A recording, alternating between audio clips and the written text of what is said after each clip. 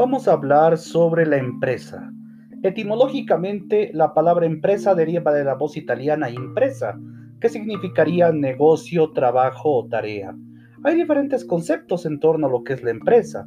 Rescatamos el concepto de Jorge Pablo Correa González, que define a la empresa como aquel conjunto de recursos humanos, tecnológicos y materiales con una estructura organizacional definida, que lleva a cabo sus funciones para crear, desarrollar y comercializar productos o servicios que son destinados a un mercado con el objetivo principal de satisfacer una necesidad social. La profesora Solá Cañizares dice que la empresa es la unión de personas que son titulares de la organización para cumplir ciertos fines. Y el insigne profesor boliviano, fallecido ya, Fidel Torres Quintana, sostiene que la empresa es una organización especializada que se dedica a gestionar el proceso de producción.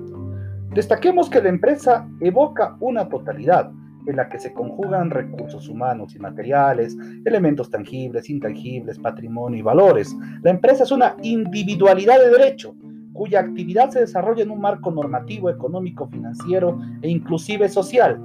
Esencialmente es una persona calificada como un sujeto de derecho, en este caso colectivo, con facultades, atribuciones y obligaciones que el ordenamiento jurídico de un país le establece.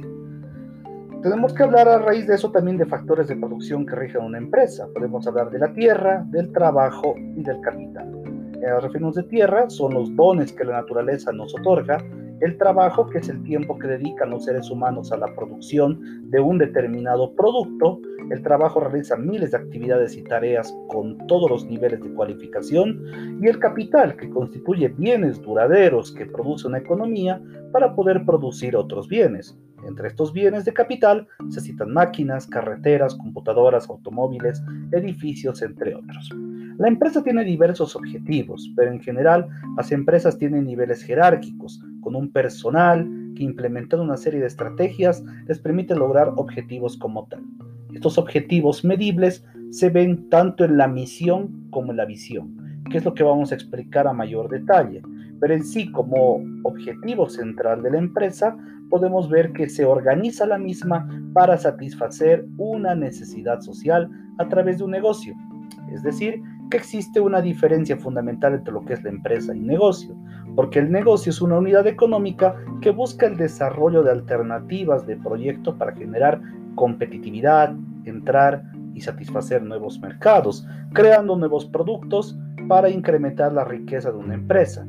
Pero en sí, las empresas utilizan a los negocios para poder hacerse de recursos y poder funcionar. Cabe destacar también la definición que nos da la American Marketing Association, donde el cliente sería un comprador potencial y real de productos y servicios. El cliente juega un papel muy importante en la economía, ya que obliga a los empresarios a realizar costosos estudios para conocer con precisión clientes y con ello también las necesidades que estos demandan. Hay dos tipos de clientes, cabe destacar: el cliente real y el cliente potencial. Esto dentro de lo que son los estudios de mercado para determinar la empresa, esta organización, en qué se va a centrar, en qué público objetivo se va a definir. Para eso los estudios de mercado son claves. Pero antes de entrar a lo que es un estudio de mercado, tenemos que comprender la delgada diferencia entre el cliente real y el cliente potencial. El cliente real es aquel comprador que actualmente realiza compras de bienes o servicios, ya sea por volumen o ya sea por frecuencia. En tanto que el cliente potencial es aquel comprador que tiene la necesidad y capacidad adquisitiva para convertirse en cliente real. El cliente potencial es ocasional y el cliente real asiste a un negocio con un carácter de frecuencia. Inclusive en nuestra idiosincrasia se lo denomina casero o caserito o caserita en la idiosincrasia boliviana. Ya comprendiendo el estudio de mercado, tenemos que tomar en cuenta los siguientes pasos. En primer lugar, la definición de un problema, tomando en cuenta el propósito y objetivos que pretendemos alcanzar. El otro punto es el diseño o estructuración, obviamente, del producto a investigarse, sea por factores metodológicos, sondeos, opiniones, entrevistas para saber qué quiere la gente, representar tiempos, costos, población, entre otros. El otro paso es la recolección de datos, luego el análisis de datos interpretación de datos y una vez hecho el informe determinamos a qué rubro vamos a trabajar. Y para entender eso hay que hacer un segmento de mercado, que según los conceptos del gran marquetero Philip Kotler, son productos de consumidores que responden de manera similar a un conjunto determinado de esfuerzos de marketing. Eso es un segmento de mercado. Por ejemplo, todos tenemos la necesidad de comer, pero existen personas que prefieren comer en un restaurante elegante de alto precio.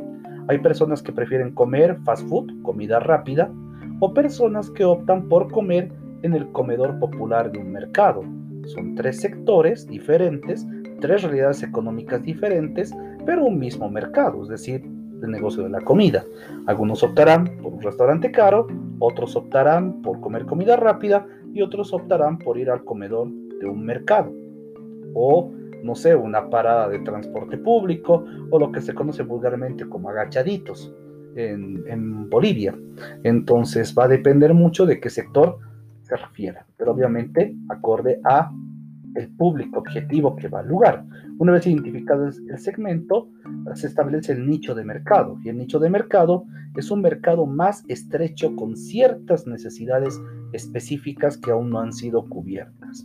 A raíz de eso hablamos de satisfactores, y el satisfactor es aquel producto o servicio que está hecho exclusivamente para cubrir necesidades del perfil de un mercado meta, es decir, lo que se busca en concreto. Entonces ahí podemos entender también conceptos como por ejemplo la competencia directa, que se encuentra en la industria de la empresa, es decir, una empresa que haga exactamente lo mismo o ofrezca los mismos servicios que nosotros.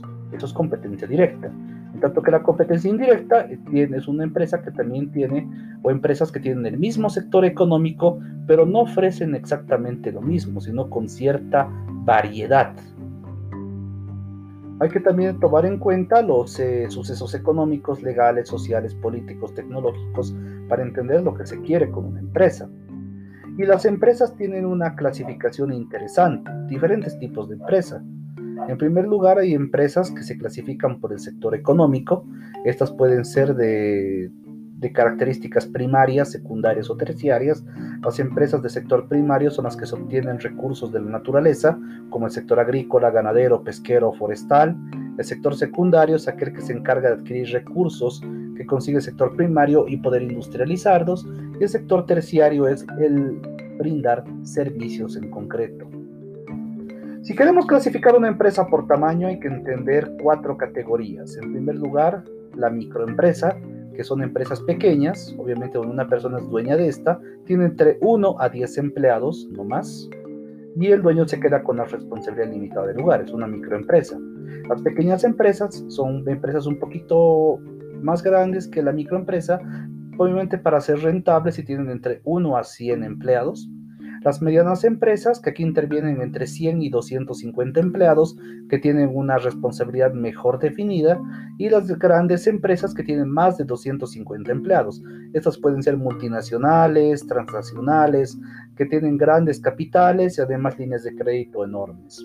Así se clasifica la empresa acorde a lo que está también en los apuntes de la materia. ¿Para qué elementos tendría una empresa? Generalmente un gobierno corporativo y un nivel operativo. Dentro del gobierno corporativo están los dueños de las corporaciones, un consejo directivo, un director general, ejecutivos como tal, y en la parte del nivel operativo están administradores de área, supervisores y empleados. Es algo que tenemos que aprender a diferenciar. Otra categoría muy interesante dentro de la empresa es la misión y la visión que ésta tenga. La misión es un propósito general que tiene la empresa, respondiendo a la pregunta, ¿qué es lo que hace la organización en tiempo presente? Siempre se determina como somos una microempresa, somos una pequeña empresa, somos una mediana empresa o somos una gran empresa destinada a, es lo que hace en factor presente. En tanto que la visión es el camino al que dirige la empresa a largo plazo. Queremos llegar a ser, pretender llegar a ser, y se complementa con las frases a nivel nacional o internacional, dependiendo la delimitación que se tenga. Obviamente, lo que se proyecta a futuro. Visión el presente, visión el futuro. Ahí tenemos que determinar también los costos que sigue la producción de la empresa. Obviamente hay que pagar ciertos factores y demás. Entonces, a raíz de eso, se determina un costo total que se subdivide en costo fijo y costo variable. El costo total es el gasto monetario mínimo necesario para obtener un nivel de producción. Se subdivide en costo fijo más costo variable. El costo fijo se llaman también costes generales o costos irrecuperables, que representa el gasto monetario total en que se incurre aunque no se produzca nada. Y el costo variable son gastos que varían según el nivel de producción, materias primas, salarios, combustible, y comprende costos que no son fijos, acorde a la variación. Otra parte importante en una empresa es la imagen corporativa que ésta proyecta. Obviamente la marca que ésta tiene, el sello que proyecta por fuera, dependiendo de lo que son redes sociales, ventas online, apps, entre otras, que ofrecen un sinfín de posibilidades para que el cliente pueda interesarse en un producto determinado. Para eso influye mucho en la imagen corporativa el nombre de la empresa, que es la primera impresión que ésta tiene. Hay que escogerla bien, no es obligatorio que el nombre tenga relación con la actividad de la empresa. Es como por ejemplo Apple y el símbolo de una manzana, que no tiene nada que ver con el tema de venta de ordenadores o computadoras. Es un claro ejemplo de que este nombre puede ser fácil de recordar, breve, fácil de pronunciar, muy atractivo y diferenciador. Otro punto interesante es el logotipo, que se transmite la esencia de la empresa. Pero hay diferentes logotipos, se subdivide en 4 categorías clave: en el isotipo, logotipo propiamente dicho, imagotipo y el isologo. El isotipo es la parte simbólica de la marca, es decir, un símbolo, solamente la empresa se la reconoce por un símbolo, ese es un isotipo. El logotipo es, obviamente, cuando la empresa se identifica por un texto, ese es logotipo. El imagotipo es la combinación de imagen y texto, y el isólogo es la combinación entre texto y un icono. Puntos centrales. El eslogan también es parte clave, que aquí se resume la filosofía de una empresa, que debe ser llamativa e impactante. Es también interesante la tipografía y colores que se utilizan. Hay muchos colores en comunicación que pueden determinarse para ser llamativos en la imagen corporativa, diferente a las tipografías que estas dan. El sitio web de la compañía es vital, tiene que haber obviamente redes sociales, página web.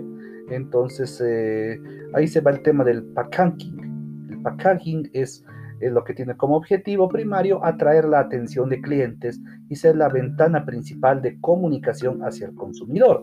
Redes sociales, página web, dan mucha credibilidad a una empresa. El material corporativo, que es otro tipo de comunicación impresa, tarjetas, catálogos, folletos, artes, pasacalles, banners, van por ese lado en el tema del material corporativo. La atmósfera que se ve, obviamente, que es la seducción que esta tiene al público, como la llegada al público como tal. Entonces, son puntos interesantes y por sobre todo la historia y la reputación que debe conservarse ante cualquier tema. Tenemos que destacar también, para terminar este podcast, 5 objetivos que tiene que trabajar la imagen corporativa en un negocio. En primer lugar, la identificación de la marca, para que la gente pueda engancharse con nuestra marca. Identificación de productos y servicios, recordados con facilidad.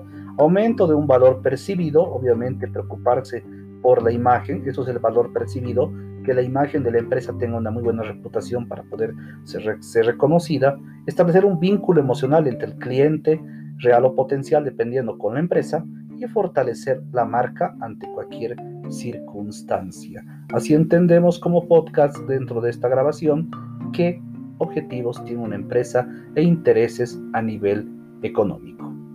Es aconsejable que también lean el texto dejado en la plataforma Moodle para poder tener un refuerzo más interesante y de importancia que tiene la empresa a nivel económico.